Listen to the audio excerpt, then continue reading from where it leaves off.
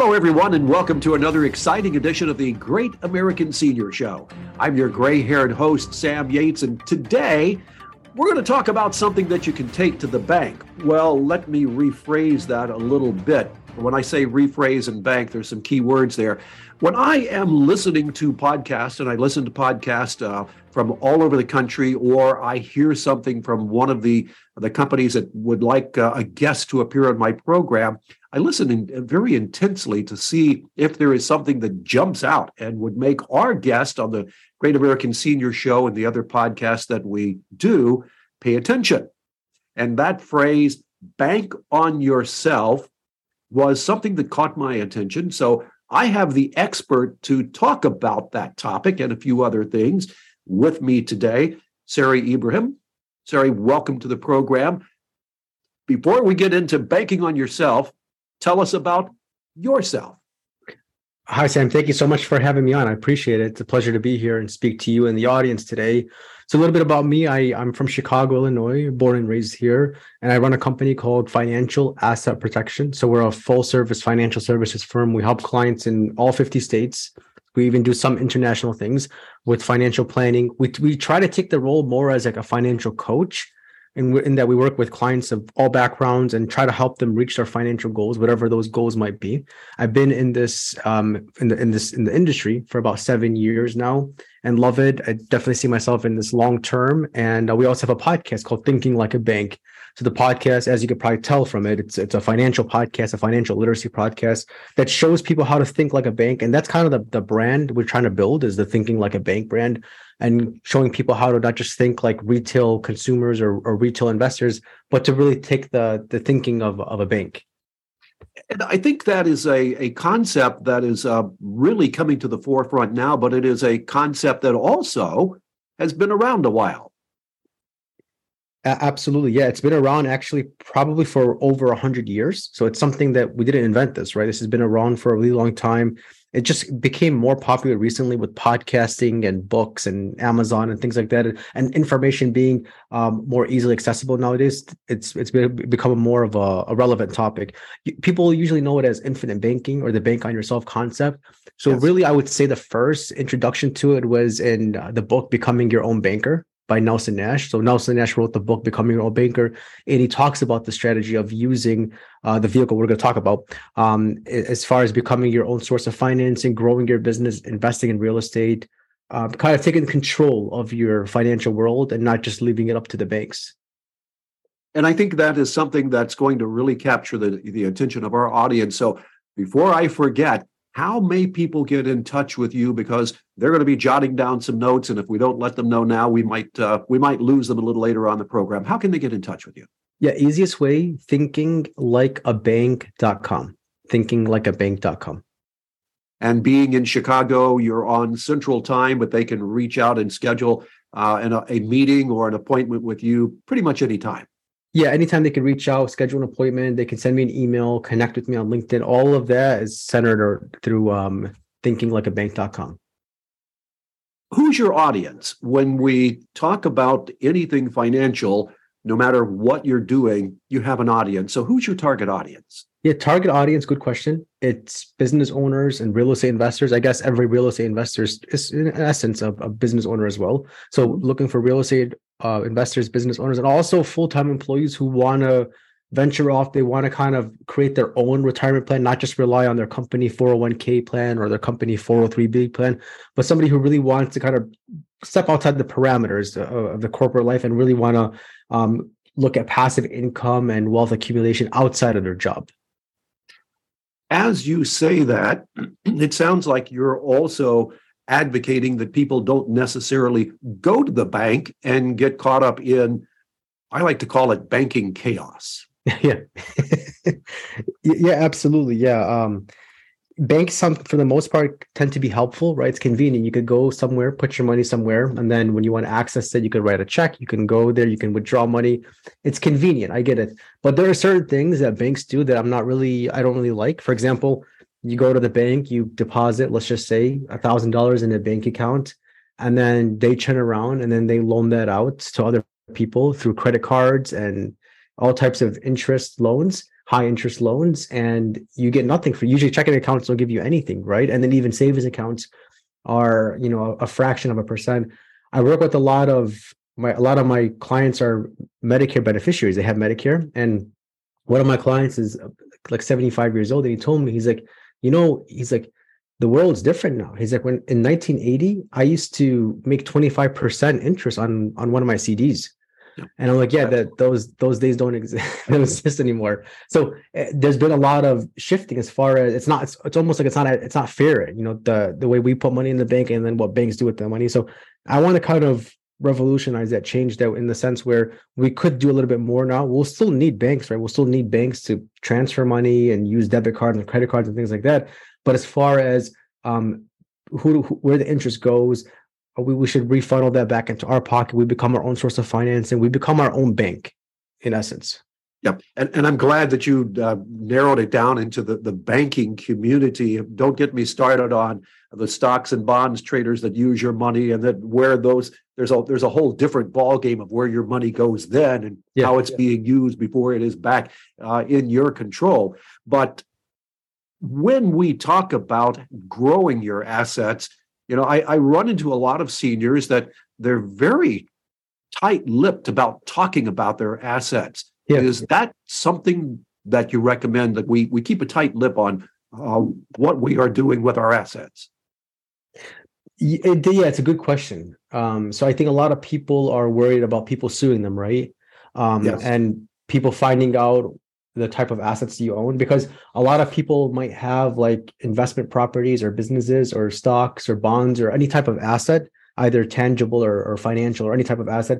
They'll usually have them in, if they've done a good asset protection plan, in like LLCs and trusts and things like that, not necessarily in their name.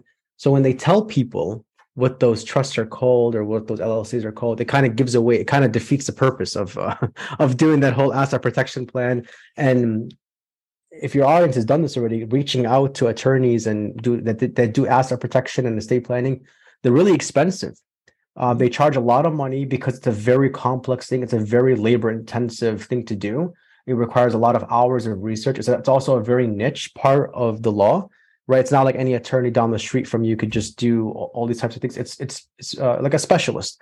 Yes. So when people invest in these, they kind of want to keep it that way so they don't defeat the purpose of telling people the names of their LLCs, the names of their trusts, and things like that. So it's definitely an asset protection mechanism for sure.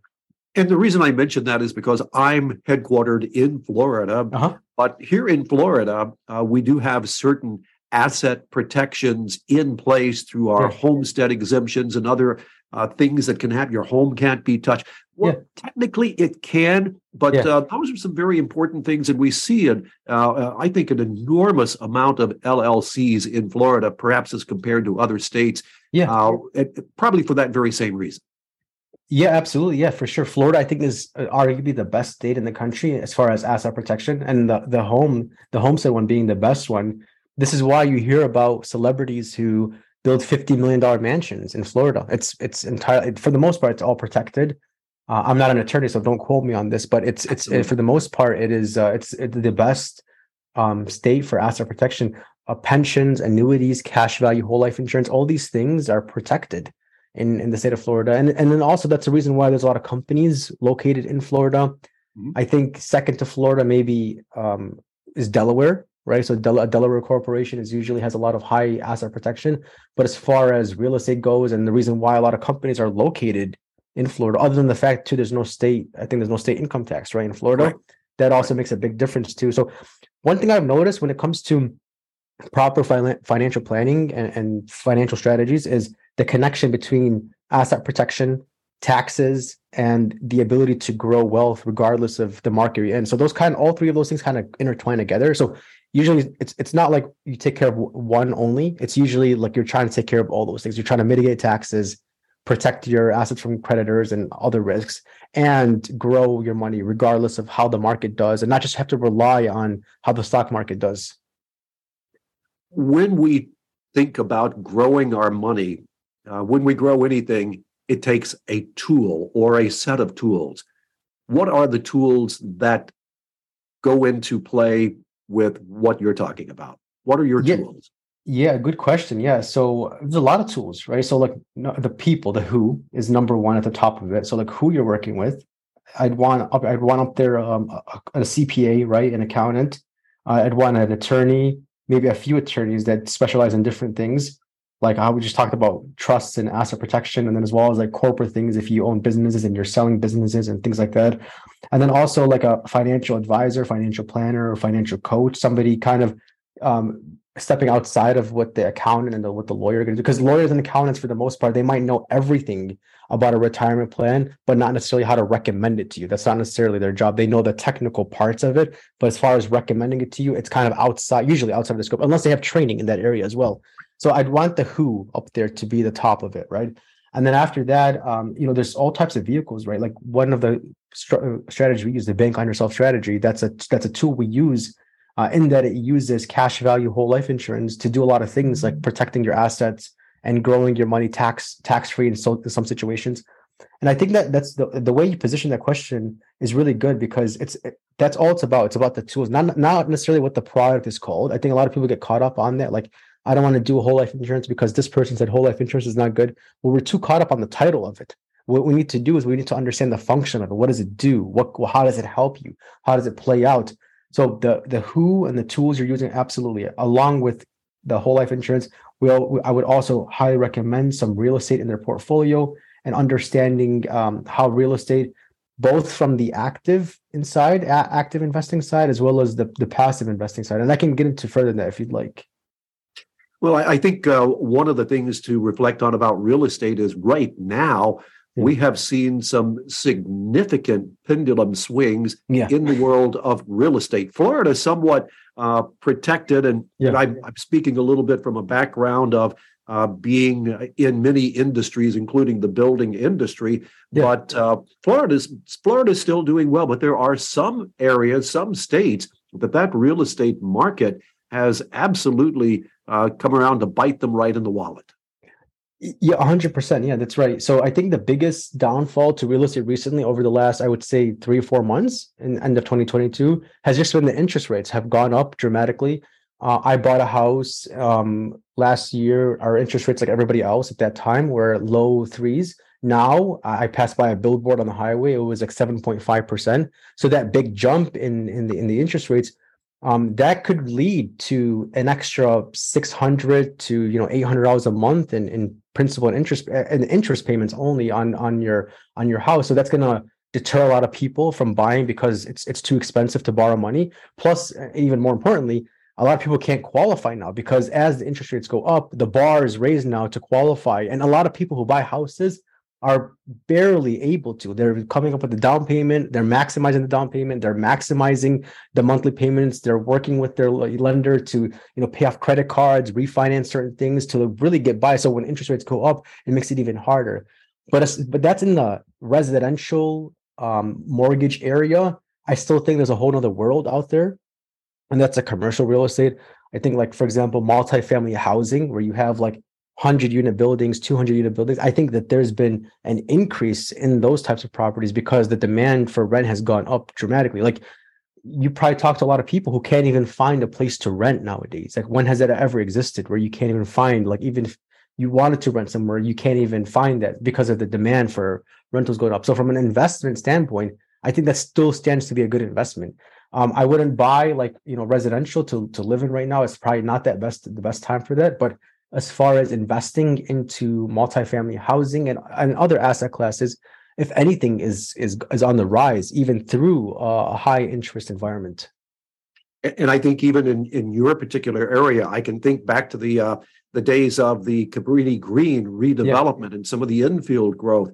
One of my friends is pretty high up in the Masonic Lodge there in Chicago. Yeah. And one of their greatest decisions, and it was a grave decision, not just great, was where are we as Masons going to invest our money now that Chicago is seeing such a massive amount of growth, in particular that multifamily sector. So I think you're right on target. But a moment ago, you were talking about whether or not you should consider being active or passive in some of that respect. Explain a little bit. Yeah, absolutely. So a lot of people, when they think of real estate or they think of starting a business, they think of an active engagement, right? Like you're going to find the property, you're going to create the LLC, you're going to find the contractors. And there's nothing wrong with that. That's obviously a very lucrative thing to do if you know what you're doing. But what about the people who don't have time for that? If you don't have time to go out, learn real estate, you can get into real estate from a passive perspective. This is where the only thing you're responsible for is your share of the fund or your share of your investment that you're going to allocate, and then agreeing to the terms and conditions of that deal. That's really all you have to do to be a passive investor. You want to do research, you want to consult with your attorney, your accountant, your financial advisor. You want to make sure it's a good fit for you, but really you're not responsible for anything in the day-to-day operations. You're limited in the sense, it's called also limited partner. So you're limited in the sense of your liability and limited in the sense of the decisions you have to make. You actually don't have to make any decisions at all for the most part, being a limited partner. And I think that's really important because we get caught up in this world of entrepreneurship where we're trying to build businesses and invest money. But we have to differentiate the active side from the passive side, because what's the point of owning more businesses, owning more real estate if you're just building up more, you're taking up more of your time? It kind of defeats the purpose of having a good standard of living, having a happy life if you're constantly working. I think we need to transition, right? We need to take the money that we're making and from our previous days and then push that into vehicles and things that will pay us forward. That way we can sustain our living, our income, even increase our income to keep up with the standard of living, to keep up with inflation and taxes and things like that, without having to put necessarily more hours and more time in. And that's usually done through vehicles, using real estate, using assets that pay, that cash flow that pay you. So that's something I would kind of differentiate, really, is the difference between active investing and passive investing, and then even figure out a way to take from the active side, because everybody has to work. You have to work for money, but you take from that and then you put it into passive things that'll pay forward. Or as some of my friends call it, mailbox money. So. Yeah. I've heard from so many people that they've made, millions of dollars working in companies and running their own businesses, actively engaged, working 60, 70 hours a week. And then they started doing some passive income, and whether it was writing a book or something, and then they literally get like a check in the mail for $10 or $15 a month, for example. And that's when they feel the wealthiest. Not when they were making $1 million a year before that, because they were actively engaged in the money. But when you're making money without working for it necessarily, it's a different feeling. It's a different type of money. And it's funny that you say it, because that is my friends. They're making some money, but I'm looking at it and I was like, "Are you kidding me? Why don't you get out there and come work with me or something? We'll make some money." And they're like, "Oh no, I don't have to do anything to make this." So it's really that joy that they get of, "Hey, it's just coming on into my mailbox." So that's a nice feeling. What about our seniors? You said that you have some clients within that senior sector. Yes. They're living longer.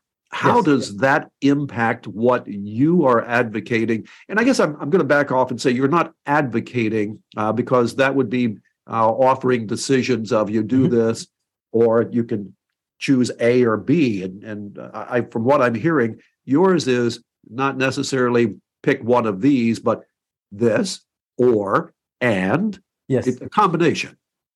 A combination, exactly. It has to be a combination. It has to be different things. And one thing I would look at is the risk of when you live longer, it's good, right? From a health perspective, from a family perspective, but from a financial perspective, it's a risk.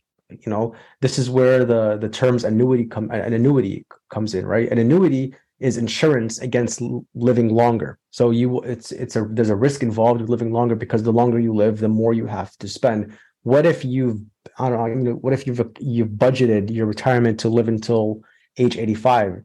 And here you are, 90 years old. What happened in the last 5 years? You've had to deplete accounts. You've had to get support from family. What if you could hedge against that type of risk? And one of the ways to do so is through annuities. Now, I'm not advocating annuities, because you have to really understand them. They're very important. It's very important to understand how annuities work. But one of the advantages to it is you can set it up so that way you never run out of money. You're always getting your monthly checks coming in, and then you could even set it up so that way it increases every year because of inflation. It's going to go up every year. And you could even set it up to the point where regardless of how long you live, you'll always see that increase.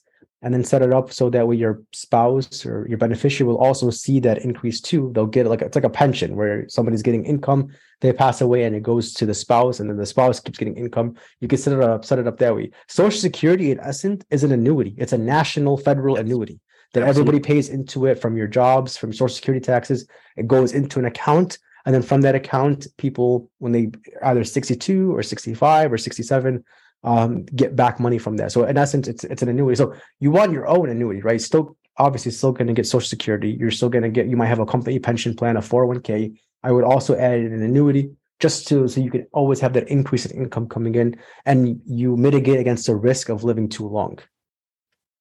Now that begs the question: as you're looking at doing something with funds and looking forward to a life at some point where you're not necessarily going to be working as actively, or maybe you will, when should one start? Yeah, start. So I would recommend never to defer it to the future, right? Whether you are 30 years old, now is the time to do so. And whether you're 7 years old, now is the time to do so. So really it's because there's so many different aspects to planning and retirement planning and financial planning that each stage requires some sort of analysis, right? When you're 30 years old, it's good because you have the next 40 years to work for example. If it's 70, you're good because you probably accumulated money during your life or some sort of asset. Even if you don't have that much liquidity, that much cash somewhere or in cash flow, you've probably accumulated assets in some sort of way. So really, I would do a plan as soon as possible. I'd focus on the who's, the accountant, the lawyer, the financial advisor, or anybody else who you look at as the who in your portfolio. When you hear a lot about stories of entrepreneurs and people who started a lot of great companies, and you ask them, how did you do this? They would say the first step is they got the who involved. Robert Kiyosaki talks a lot about this in his book. You want to gather your team, your team of professionals, and you could in the business world, you could be cheap with everything except for the professionals around you. You want to invest in those people. So yeah, definitely I would do it as soon as possible. Start working on your team and then start looking into this. There's a lot to learn, right? There's a lot of self-education involved, as you could tell. Listen to podcasts like this, listening to our podcast, reading books out there. There's a lot of content to consume about these strategies and these things that are mentioned. I know that we mentioned your contact information earlier in the show, but I'm watching the clock, and I know that I want to make sure we don't go too much over what I like to budget for our listeners. Again, how can people get in touch with you? Yeah, so thinkinglikeabank.com. Thinkinglikeabank.com. Before we wrap up, you basically touched on taxes very briefly. We were talking about homestead in Florida not having, but the taxing situation that currently is in a little bit of a flux, or it could be as we go through different political parties. How important is it that you plan around some of the taxation problems or opportunities? Yeah, 100. It's definitely, it's something that should be on top of your list, right? I think that the tax code is designed for you to understand it and for you to replenish your money, to invest in different places. Real estate is a big one.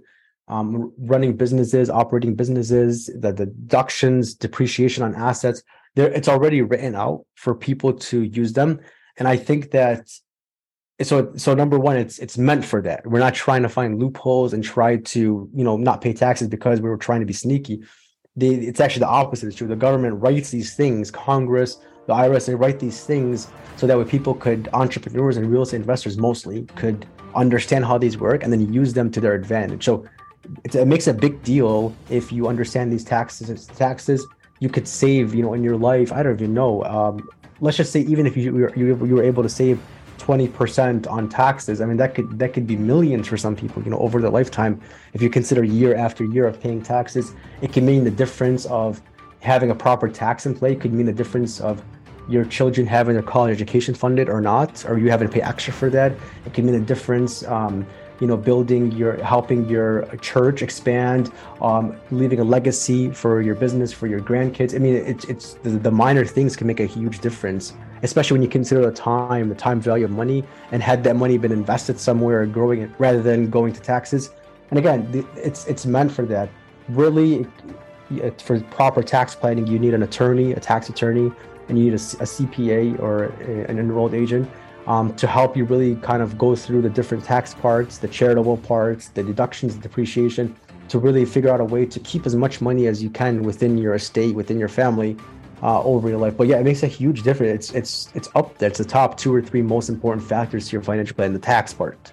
There were a lot of areas that we touched upon. There are still many that we did not touch upon. So I have to ask the question, can you come back for another appearance at some point in the near future? I'd love to, Sam. Yeah, I'd love to. Great. And ladies and gentlemen, I have to say that being in the broadcasting business, and I still consider myself in the broadcasting business, it is rare that I am able to sit down with someone and carry on a conversation and cover so much material that it's not a matter of extracting teeth or just pulling the information out. I want to give you a compliment in front of the whole world that you are a conversationalist and you know what the hell you're talking about. Thank you. Thanks so much. Thank you. All right. We look forward to having you back again at some point in the future. In the meantime, I am Sam Yates, your gray-haired host of the Great American Senior Show. Have a great day, everybody.